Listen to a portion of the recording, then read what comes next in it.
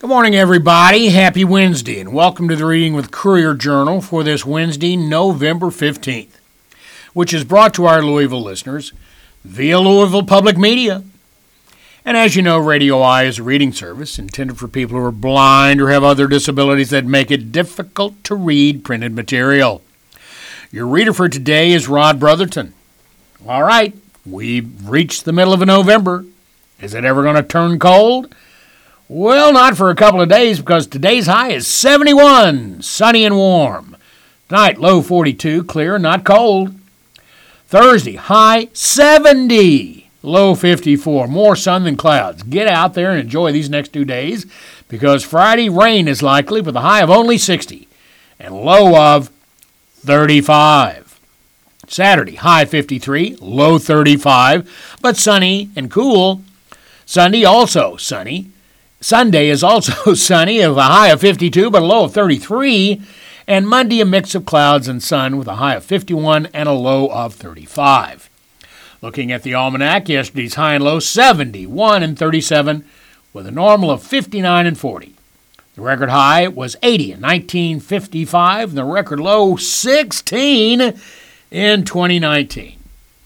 Precipitation on Monday, nothing. Month to date, just a trace, with the normal being 1.39 inches. Year to date, we've had 37.91, but normal is 42.18. For the sun and the moon, the sun rose this morning, 7:24. It will set at 5:31 this afternoon. The moon will come up at 1 minute before 10 this morning and set at 7:04 this evening. And for our weather history, a devastating tornado cut an 18.5-mile long path through Huntsville, Alabama, on November 15th, 1989. 21 people died and 463 were injured, and over 500 buildings were damaged at a cost of more than $100 million. All right, let's look at the headlines. And the first story, big checks coming for some UAW members. But who gets that is complicated with the deals by the big three automakers.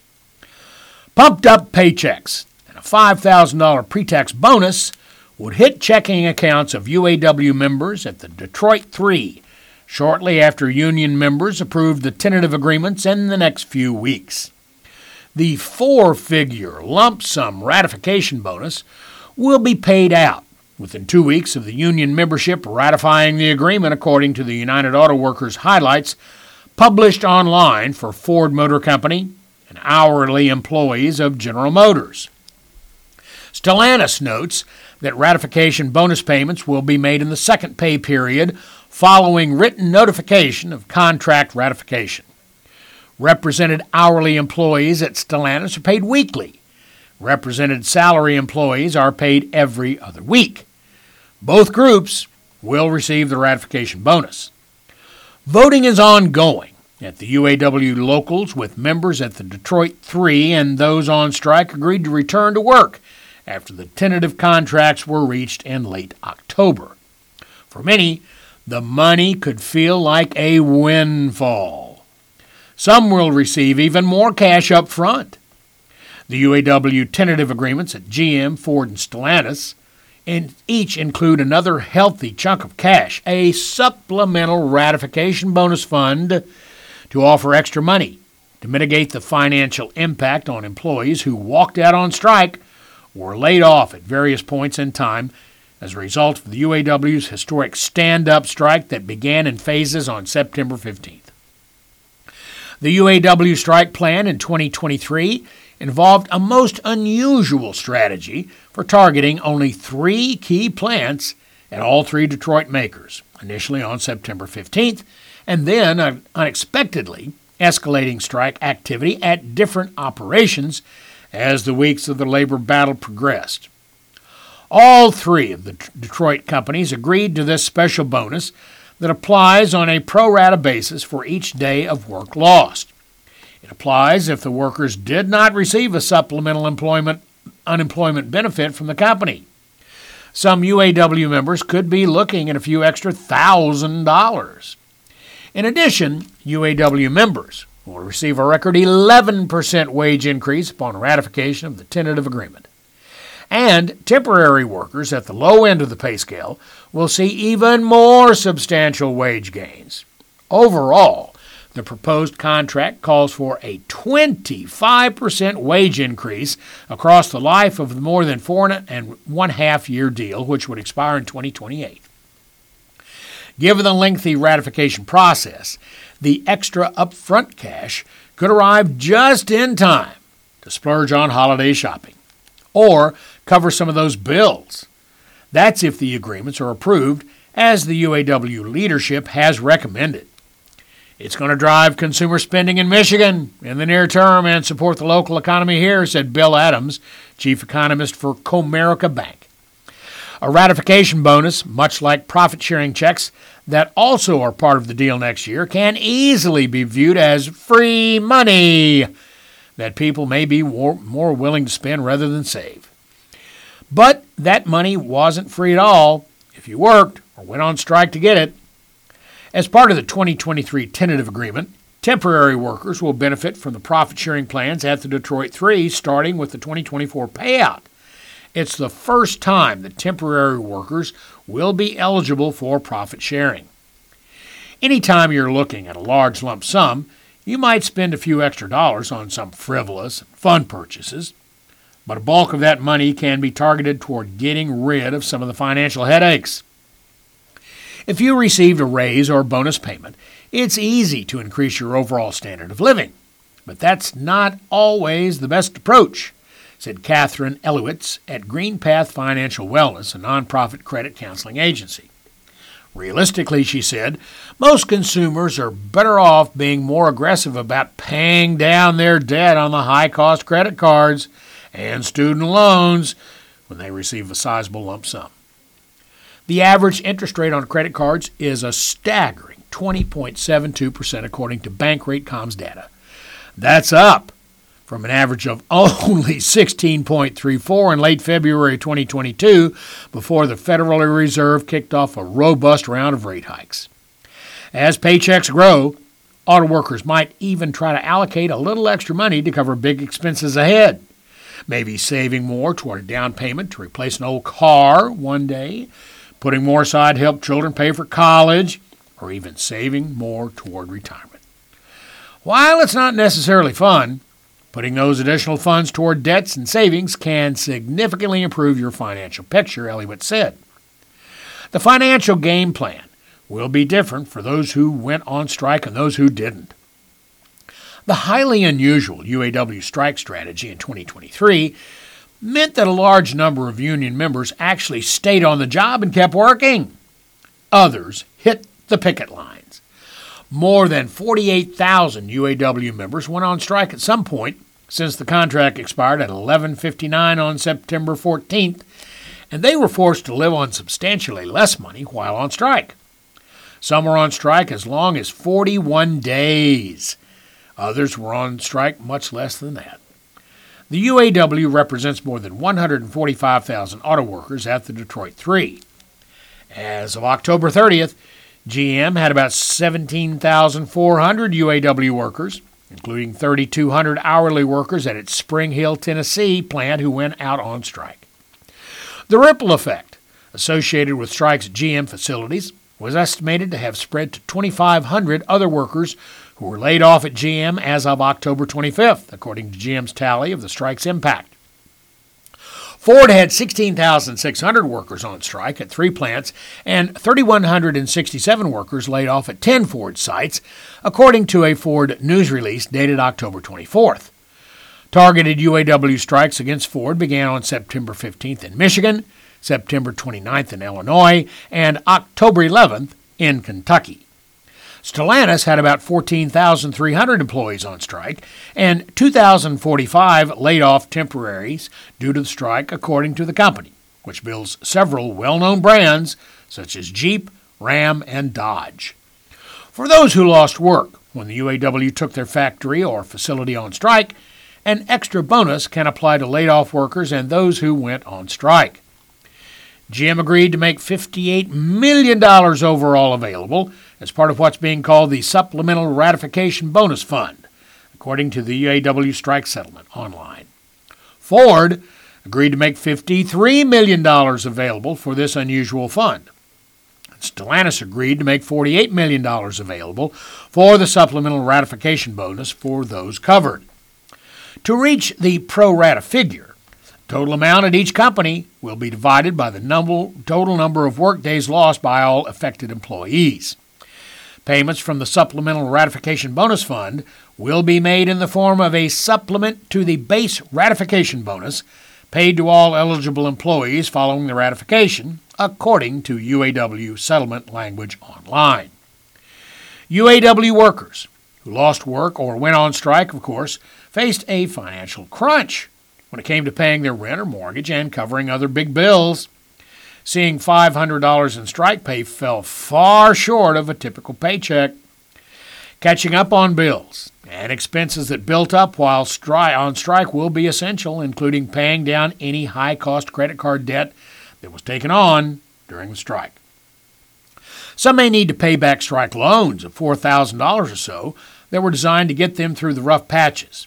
If a loan doesn't have a prepayment penalty, some might want to pay it off early to avoid paying extra interest. If they tapped into emergency savings to cover the gaps after receiving $500 a week in strike pay, they'll want to rebuild their savings too. And don't forget preparing for a bigger tax bill. If you're one of the auto workers on strike, take into account that strike pay will be counted as taxable income on your future tax bill.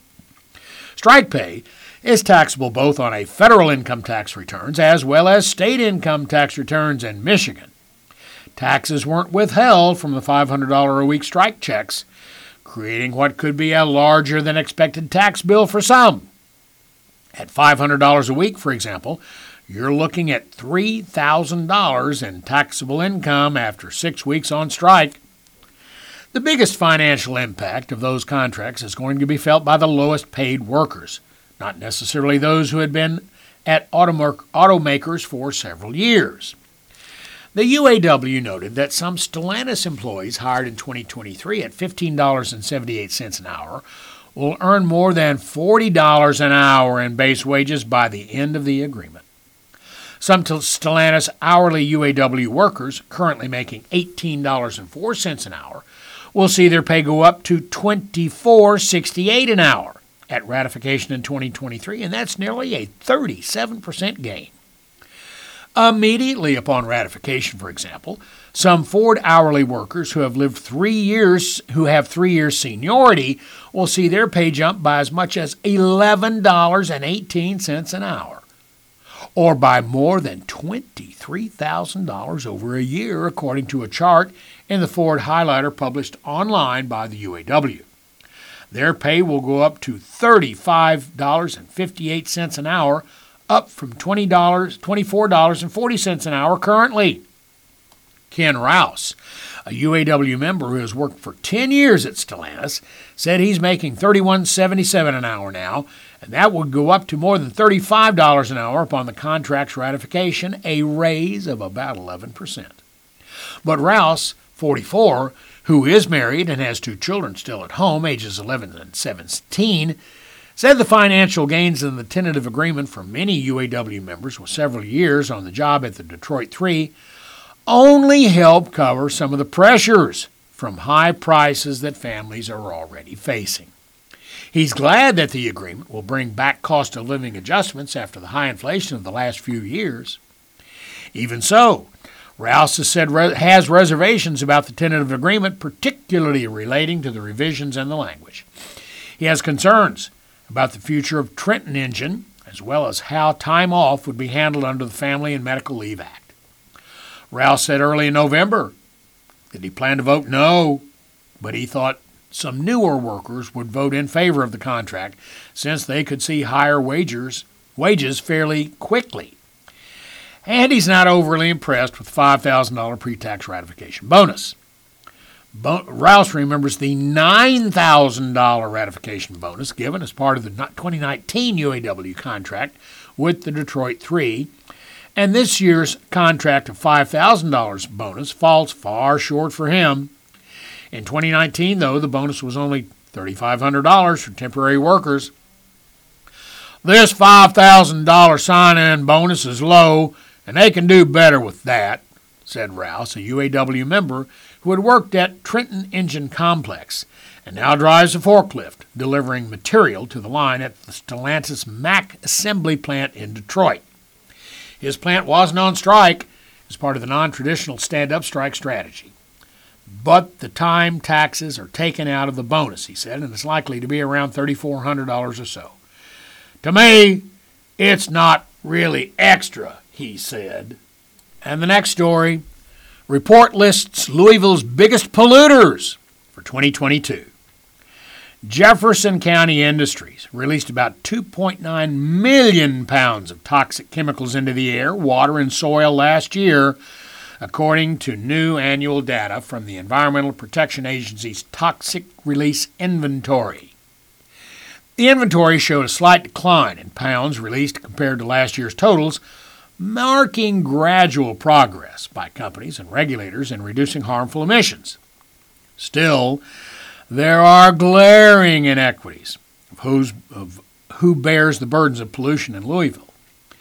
The EPA's Toxic Release Inventory tracked the emissions of hundreds of different chemicals and dozens of Jefferson County facilities. The emissions are self-reported by facilities, and not all facilities are mandated to report, making it an imperfect measure to the area's total toxic pollution.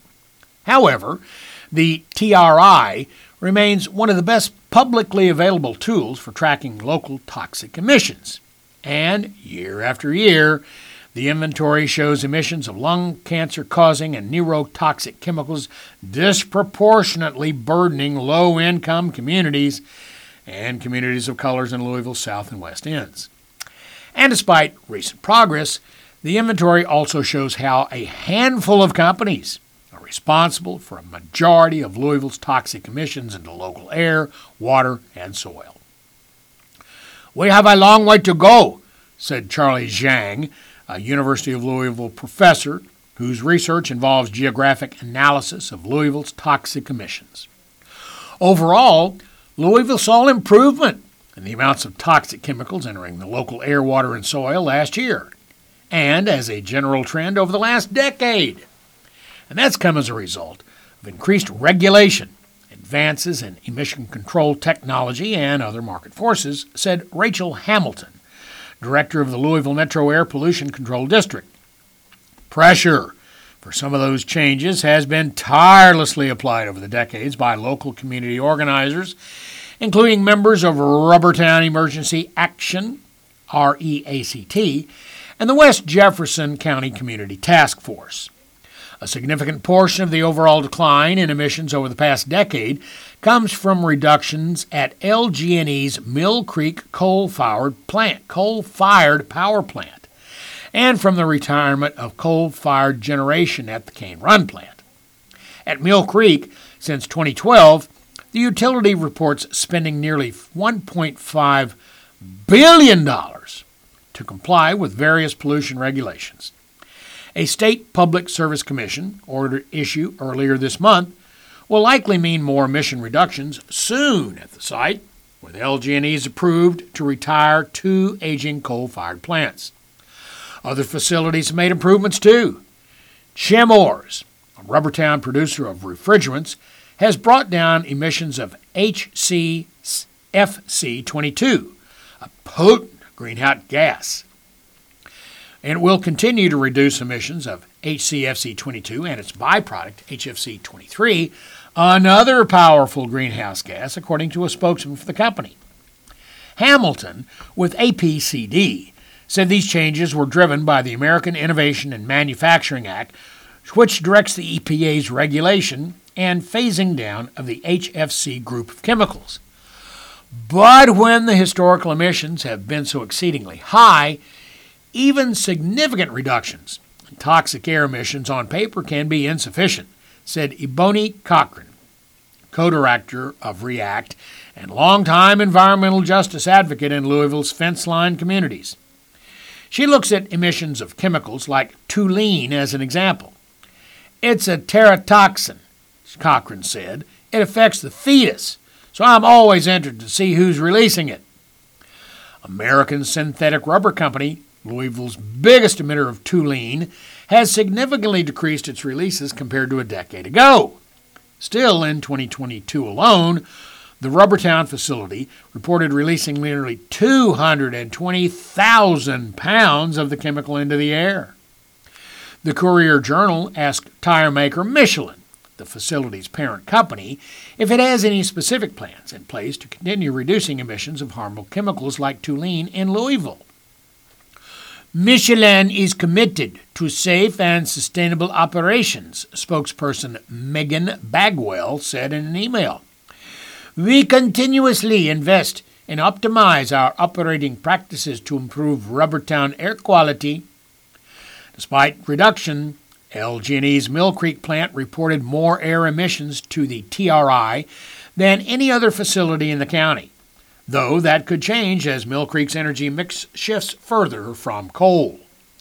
Sulfuric acid from Mill Creek's HCFC-22 from Chemours, ammonia from catalyst producers Clariant Crittenden Drive facility, and toluene from the American Synthetic Rubber Company were among the top air emissions last year by pounds. Other emissions, like heavy metals emitted from Clariant's facility on 12th Street, came in smaller quantities, but carried a greater risk to residents, as weighed by the EPA's toxic metric. The Air Pollution Control District granted a permit earlier this year, allowing the facility to increase emissions, slightly increasing nearby cancer risk, despite public outcry and hundreds of submitted comments to regulators. We recognize the environmental impact of our operations and remain committed to substantial improvements, a company spokesman said in a statement to the Courier-Journal on its toxic releases. Our company is consistently investing in newer, state-of-the-art technologies and equipment to capture emissions and enhance sustainability. APCD said the facility is compliant with current regulations, including those reflected to lifetime cancer risk. Interpreting the whole picture of Louisville area toxic emissions together gets complicated. These emissions are regulated individually, but Cochrane wants to see more consideration of how the combination of different chemical emissions works against residents' health. Some neighborhoods in the West End, so-called sacrifice zones, abutting the corridor of chemical plants known as Rubbertown, have higher estimates rates of heart disease than 97% of communities nationally. For asthma, they're in the 99th percentile. We want people to start getting serious about cumulative impacts and stop acting like these chemicals are acting individually on our body systems, Cochrane said. Even one of these chemicals individually could wreak havoc on our body system. Industries in Jefferson County discharged more than 100,000 pounds of TRI-listed chemicals into local waterways last year. Nitrate compounds from the Mill Creek Power Plant, as well as toxins like methanol and formaldehyde from Bakelite synthetics, were among the top pollutants discharged. Those two companies alone made up about 94% of total TRI reported emissions into local waterways. As part of our commitment to sustainability, we will continue to evaluate our processes and our operations for opportunities to further create a more sustainable future, especially as it relates to water consumption and effluent management, said Bakelite spokesperson John Branham in a statement. Nitrates can contribute to algal blooms downstream, harming aquatic life, and the dead zone in the Gulf of Mexico measured at 3,000 square miles this year. Exposure to methanol is associated with an array of health effects, including organ damage, and formaldehyde is a carcinogen. Black communities' proximity to the toxic emission documented in the TRI is not a coincidence, but rather a product of systemic injustices and policies designed to prevent black residents from building wealth or securing stable housing. Redlining, the practice of denying loans in certain neighborhoods because of socioeconomic characteristics, according to a research product on the subject by Joshua Poe, made a residential apartheid of black neighborhoods, including those that still border chemical facilities today. If you overlay the redlining boundaries with the contemporary pollution map, Zhang said, there are still highly correlated. Vulnerability to toxic pollution in those communities is compounded, Zhang said, by other disadvantages, including inadequate access to health care or healthy foods. Louisville's 2017 Health Equity Report found life expectancies in the West End are nearly a decade shorter than those areas in the East. Air Justice, a project of the Environmental Health Literacy Coalition, surveyed nearly 2,000 Louisville residents, mostly in the West End, and found that 98% were concerned about air pollution in some capacity. But issues of health and safety came first, and the jargon around air quality posed a potential barrier to community involvement. Our assessment found that air pollution control district notices are written at a PhD or master's reading level, even though the average American adult understands science at a middle school reading level, according to the coalition's summary of findings. New federal funding could help Louisville residents better understand local air toxics. In November, the APCD announced $1 million in EPA funding would go toward extensive air monitoring in the West End and around Rubbertown, involving local partners like the West Jefferson County Community Task Force and Park Duval Community Health Centers. In 2005, findings from a similar air toxics monitoring endeavor led to the creation of Louisville's Strategic Toxic Air Reduction Program, which sets a higher regulatory standard for the city's major chemical polluters compared to existing EPA regulations. And finally, inflation eases more than expected in October. After rising and then moving sideways in recent months, inflation changed emphatically and resumed its descent in October. Consumer price increases eased more than expected as falling gasoline and used cars prices offset another rise in rent and a rebound in health insurance costs. Core prices, an underlying measure of price increases that the Federal Reserve watches more closely, stayed elevated but also pulled back, bolstering the case for the Fed to continue to hold rates steady after a flurry of hikes. Consumer prices overall rose 3.2% from a year earlier, down from 3.7% in September, according to the Labor Department's Consumer Price Index released early Tuesday. And that pulled inflation closer to the more than 2-year low it reached in June and July before a surge in gasoline prices. On a monthly basis, prices were unchanged following a 0.4% rise the previous month. The developments at least raise the prospect of some longer-lasting relief for Americans who have struggled to keep pace with rapidly rising prices triggered by pandemic-related supply chain troubles and consumer demand surges for more than 2 years. And this concludes readings for the first section of the Courier Journal for today, Wednesday, November 15th. Stay tuned for the Metro section to follow immediately. Your reader has been Rod Brotherton. And now we will continue reading the news from today's edition of the Louisville Courier Journal for Wednesday, November 15th, 2023. Your reader is now Bill Sally. As a reminder, Radio Eye is a reading service intended for those who are blind or for those who have other disabilities that make it difficult to read printed material. We'll begin by reading today's obituaries and death notices. We read only the name, age, and location if given. Shirley Mae Adams, 67, Shepherdsville. Sue Carol Arnold, 75, Louisville. Charles B. Atchison, 93, Shelbyville. Janice M. Bays, 83, Corydon, Indiana. Mary Bird, 99, Louisville. Jerry Brackett, 73, Liberty. Allison Lee Brock, 23, Lawrenceburg. Frida Brown, 81, Linden. George Arthur Brown, 60, Louisville. Albert Bullitt Jr., 73, New Albany, Indiana. Shirley Carter, 89, Louisville. Alma Cash, 95, Glasgow. Gerald Kalk, 88, Campbellsville. Madeline Dalton, 99, Litchfield. James G. Dillon, 73, Louisville. Daniel Dunn, 80, New Albany.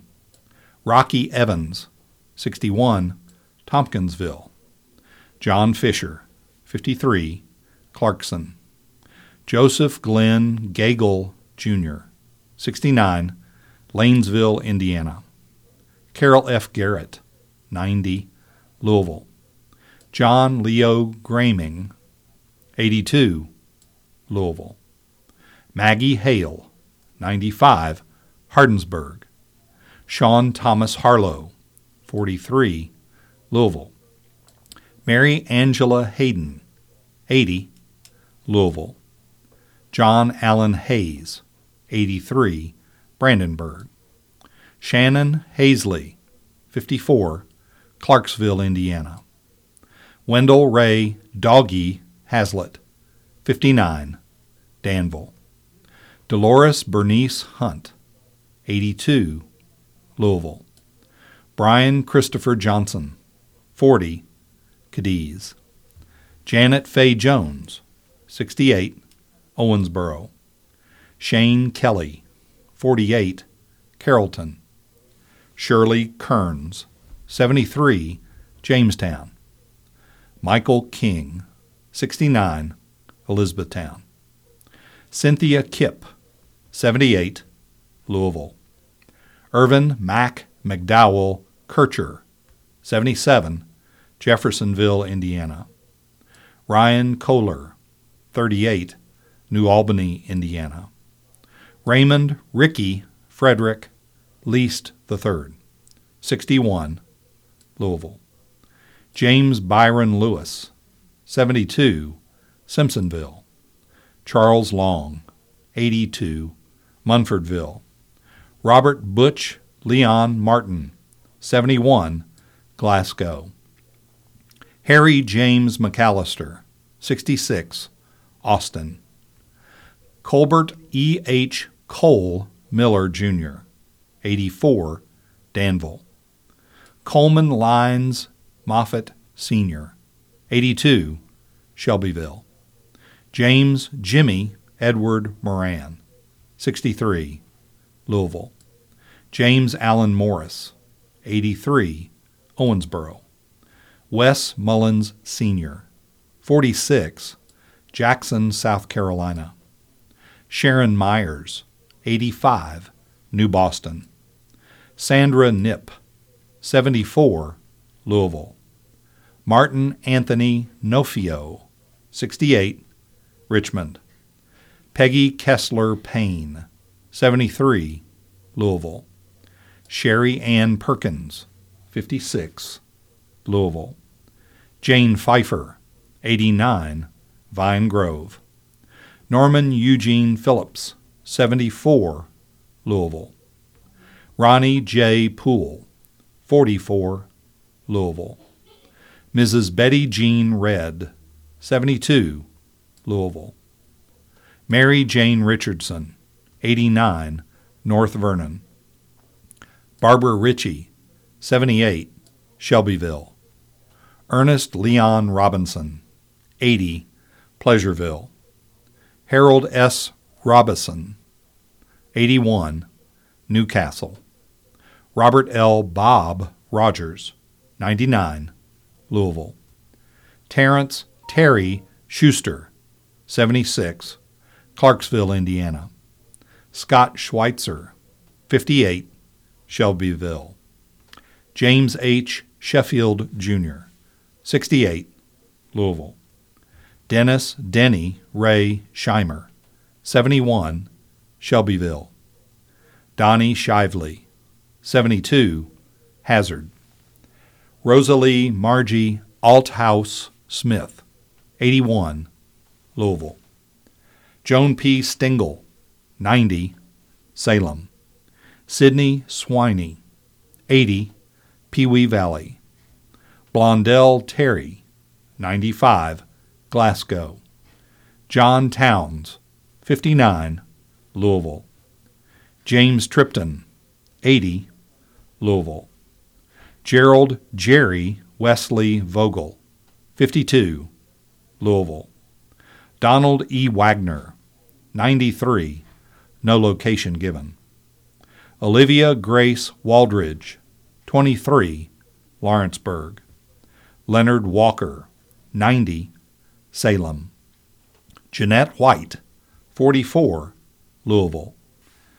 Jean Carolyn Sims Horby, 82, Fairdale. Callie Zimmerman, 88, Corydon, Indiana. If you'd like any more information about any of those listed in today's obituaries and death notices, there is a location you can visit. It is courier-journal.com/obituaries. Again, that site is courier-journal.com/obituaries. The next article from today's edition of the Louisville Courier-Journal appears on the Metro page, and it's entitled, I Am a Connector. Longtime activist sworn in as Metro council member. This article is written by Eleanor McCrary of the Louisville Courier-Journal. Longtime activist Shamika Parrish Wright has a brand new title, Louisville Metro Councilwoman. The director of Vocal-KY was sworn in as District 3's representative at City Hall on Monday, reciting her oath to, quote, faithfully execute to the best of my ability the office of councilperson according to law and ordinance. And, of course, verifying that she has never been in a duel, a long-standing Kentucky requirement. This means her work can officially begin. Quote, it's going to be different being on this side, she said, gesturing to the area where legislators and other officials sit during council meetings. I've been on this side so many times for the last 20 years, and now to be on this side, I'm really taking it in. Parrish Wright is one of 3 people who won a council seat in the November 7 special elections, and the only person of the 3 who wasn't already seated on the council. Councilman Ben Reno Weber, who was appointed to the District 8 earlier this year, was sworn in alongside her. Councilman Philip Baker, who has been serving in District 6, will be sworn in Monday evening. Mayor Craig Greenberg and former State Representative Attica Scott were in the audience watching the ceremony. I wanted to support the new councilwoman, Greenberg said, adding that he looks forward to working with her and that it was a, quote, good day here today. Parrish Wright has critiqued Greenberg, who she ran against in the 2022 mayoral primary, but has also pledged to work alongside him in her new role. When she was elected November 7th, Greenberg sent her a message congratulating her, she said. At Vocal-KY, a grassroots organization, she worked to help low-income people impacted by HIV and AIDS, drugs, homelessness, and mass incarceration. As a councilwoman, she hopes to make the Metro government more accessible and create a sense of unity with her fellow legislators, she told the Courier-Journal on election night. Quote, I'm a connector, she said. I want to lift people up and do what's right. Parrish Wright is also passionate about environmental justice, reforming Louisville Metro Police, and finding ways to make electricity more affordable, she said at a voter forum. A public swearing-in ceremony for all 3 council members will be held November 30th at the regularly scheduled council meeting. The next article in today's Courier-Journal also appears on the Metro page. It's entitled, Doc Crows in Fight to Save Liquor Licenses After Probe. State agency says bar had many infractions. This is written by Rachel Smith of the Louisville Courier-Journal.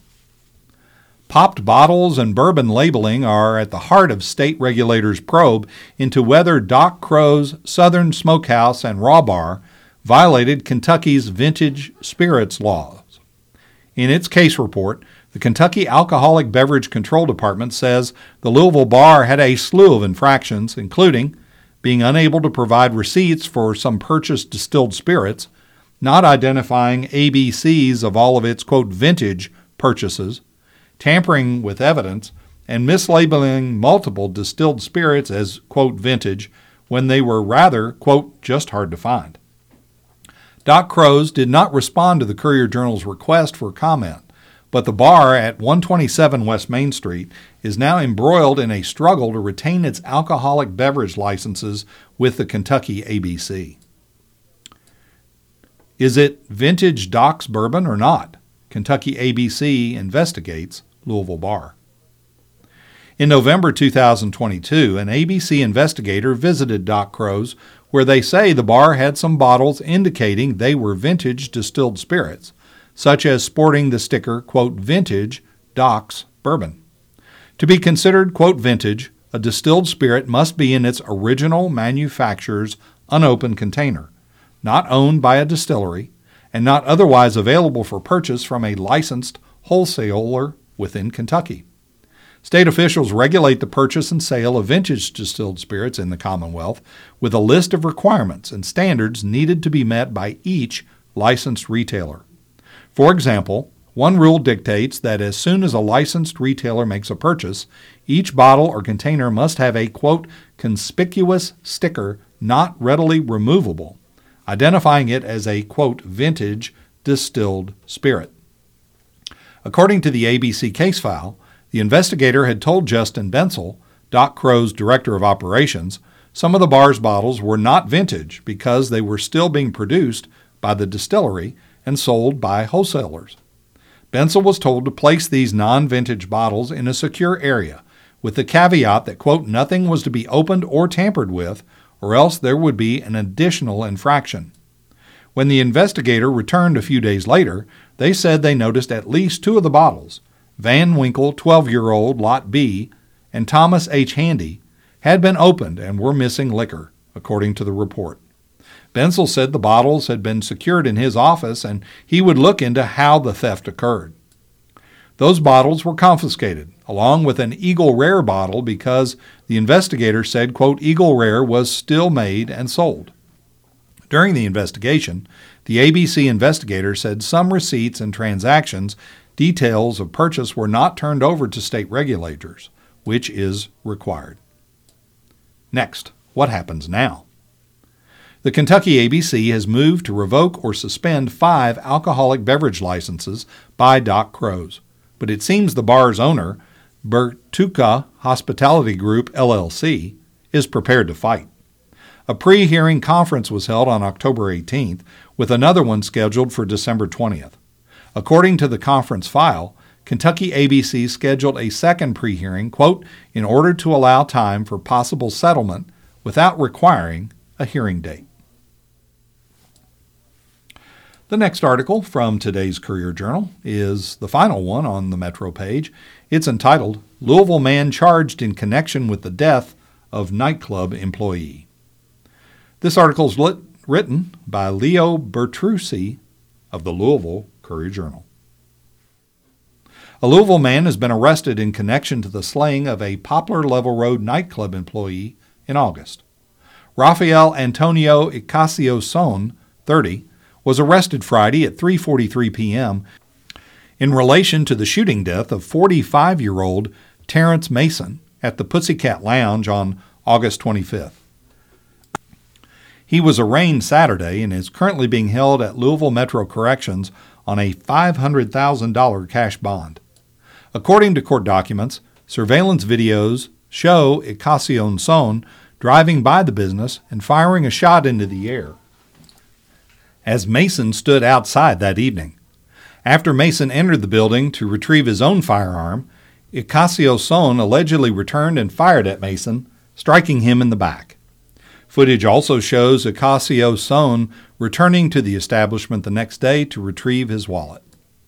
Mason later died at St. Mary and Elizabeth Hospital while receiving treatment for, quote, complications from his gunshot wound, court records show. A preliminary hearing for Ocasio Son is scheduled for November 20th. The next article from today's Courier Journal is entitled, Louisville Man Arrested After 13-Mile Chase. This is written by Leo Bertucci of the Louisville Courier Journal. A Louisville man was arrested after he allegedly led police on a 13-mile chase that ended after he rammed two police cruisers as he tried to escape Sunday afternoon. According to a report from the Louisville Metro Police, police attempted to stop 19-year-old Jaden Ross at around 3:30 p.m. on South 2nd Street for driving with an expired vehicle registration tag. Ross allegedly ignored police lights and sirens, prompting an officer to call an LMPD helicopter to follow Ross's car. Ross stopped at a Speedway gas station on Westport Road, where he encountered police again. According to the LMPD report, Ross, quote, rammed through two police cruisers before officers caught him attempting to flee the scene on foot. Ross was arrested a short time later. Police said a probable cause search of Ross's car was conducted after officers allegedly found marijuana and a handgun in the vehicle. Ross was arrested on 9 charges, including wanton endangerment of a police officer, criminal mischief, trafficking in marijuana, fleeing or evading a police officer, and driving without a valid license. He was arraigned at 9 a.m. Monday and was held in Louisville Metro Corrections on a $35,000 cash bond. A preliminary hearing is set for November 21st. The next article is entitled, Own a Gun? Lock it in a safe. Your glove box is not a holster. This is a Your Turn piece on the Community Forum page, and it's written by Todd Brim, a guest columnist. He has a master's degree and a master's of divinity and is a retired LMPD supervisor and a former military intelligence officer. He received an award in 2011 from Louisville Metro Council for developing a comprehensive crime mapping program for LMPD's 7th Division. And here is his opinion piece. During the Cold War, school children were introduced to the potential of atomic warfare as the primary threat to personal safety. Schools would hold drills, and students would get under a desk or line the hallways with their heads tucked down and their hands clasped to mitigate falling debris. Fast forward, and now children are dying from active shooters and drive-by shootings at bus stops. Yearbooks are marked with the letters RIP on the pictures of murdered students that school year, and the mental wellness of many students who live in mortal fear is on par with combat veterans. Next, Americans are buying more and more guns. America is fresh off another mass murder, and politicians are calling for more gun laws as a response. It is logical to review some aspects of gun laws, but before new laws are considered, government at all levels and civic leaders must develop operational strategies that include the communities that they serve. Government organizations are not the answer to the problem of so much gun violence, but they can certainly facilitate the mitigation of gun violence in their own communities. The difficulty for politicians is that firearm ownership is a very sensitive topic in their circles because the topic is specifically talked about within the context of new legislation. Data has indicated that Americans are buying more and more firearms, as indicated by the FBI instant background checks, which rose by more than 80% from 2019 to 2020, with well over 2 million background checks. Unfortunately, the secondary effects of massive gun sales is the alarming number of guns that are stolen and used in violent crime. Moreover, the majority of gun-related homicides and assaults involve the use of a stolen firearm. The stolen, often untraceable firearms that end up being used in violent crimes are not stolen by breaking into a residence or cracking a gun safe. They are overwhelmingly stolen from cars in driveways and parking lots, like 70% overwhelming. Next, stolen guns are used in crimes. A large number of firearms used to kill teenagers, to shoot at law enforcement officers responding to calls for service, and to rob our neighborhood markets have their origin in a vehicle's glove box, as a legal firearm purchased to protect people from the very violence it is creating.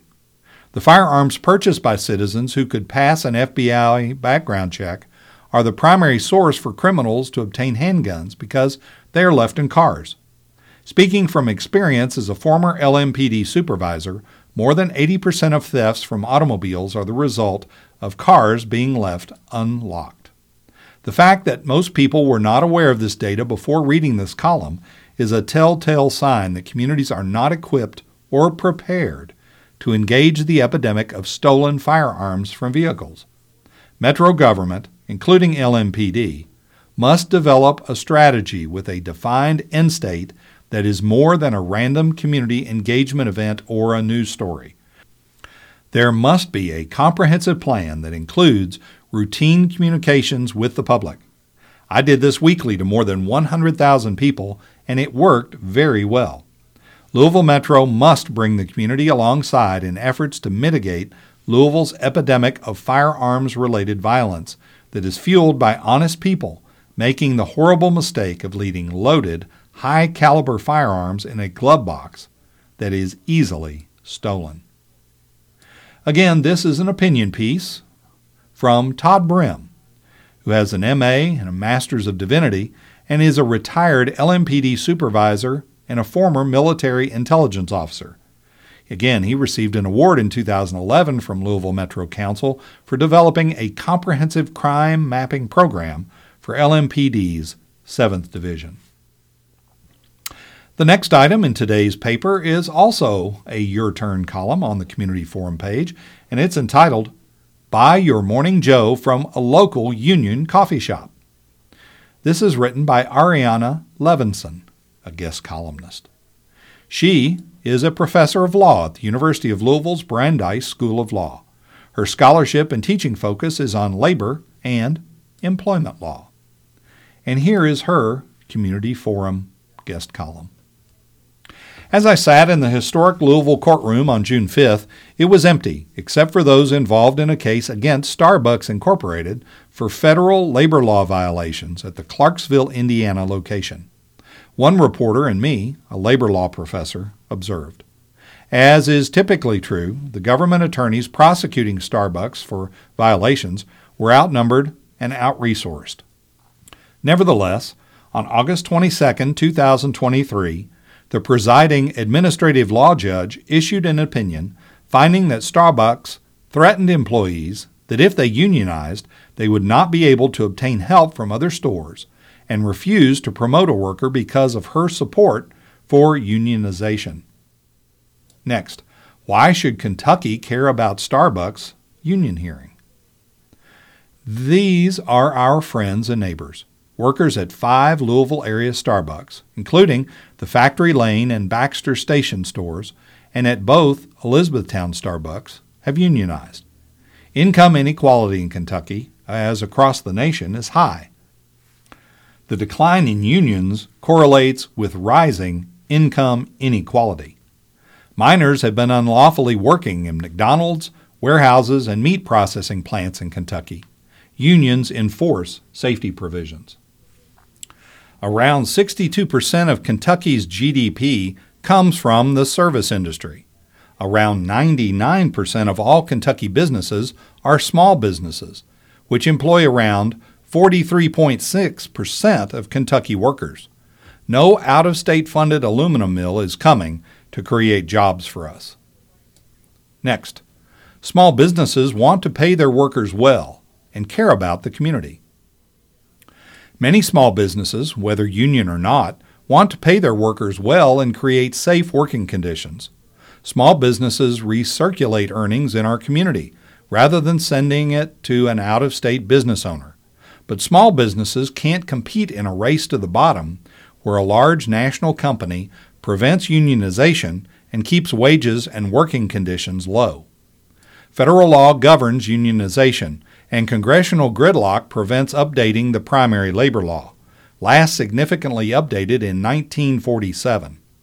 Workers must find ways to organize and win a contract within this ossified legal framework. Without a contract, companies remain free to undermine the workers' union, pay low wages, and provide minimal safety. Contract wins by Teamsters represented workers at UPS and UAW represented workers at Ford will begin to address income inequality and raise working standards. Yet to raise working standards for those who have historically lacked union representation, workers in industries like coffee shops must win contracts. Our friends and neighbors are part of nationwide movements to organize at Starbucks. Since December 2021, more than 9,000 Starbucks workers have organized at over 300 stores. Their goal is to procure a contract granting them, among other things, living wages and benefits and safe workplaces. Starbucks has yet to bargain a single contract, and administrative law judges have found that Starbucks has committed over 280 federal labor law violations, including 36 unlawful discharges. The federal government has issued 65 more official complaints, alleging the company has committed over 1,200 additional violations of federal labor law. Next, the Starbucks workers need the support of all workers and community members. What can you do? On June 5, 2023, I sat in Louisville's historic courtroom knowing Justice Louis Brandeis was buried just outside the portico to the law school entry. It's the same courtroom where Martin Luther King Jr. spoke to an overflowing crowd in 1967, including people hanging out the windows. We do not have to be paragons for workers' rights, like Brandeis and MLK Jr., to make a difference. As consumers, we can show Starbucks that we support them and their workers as a unionized company by joining others and taking action on Red Cup Day, one of the largest sales day of the year. On November 16th, purchase a cup of coffee from a locally owned union company, Heine Brothers or Sonniger's, or from our only worker-owned cooperative, Old Louisville Coffee Co-op. If Starbucks is your only option, forego use of your app and put your name in as Union Yes. One reusable coffee cup is a small sacrifice for the larger good. Again, this was an opinion piece from Ariana Levinson, who's a professor of law at the University of Louisville Brandeis School of Law. Her scholarship and teaching focus is on labor and employment law. This concludes the reading of the news from today's edition of the Louisville Courier-Journal for Wednesday, November 15th, 2023. Your reader today has been Bill Sally, as Rod Brotherton read the first part of today's news as well. We thank you for listening, and now we ask you to please stay tuned for continued programming right here on Radio I.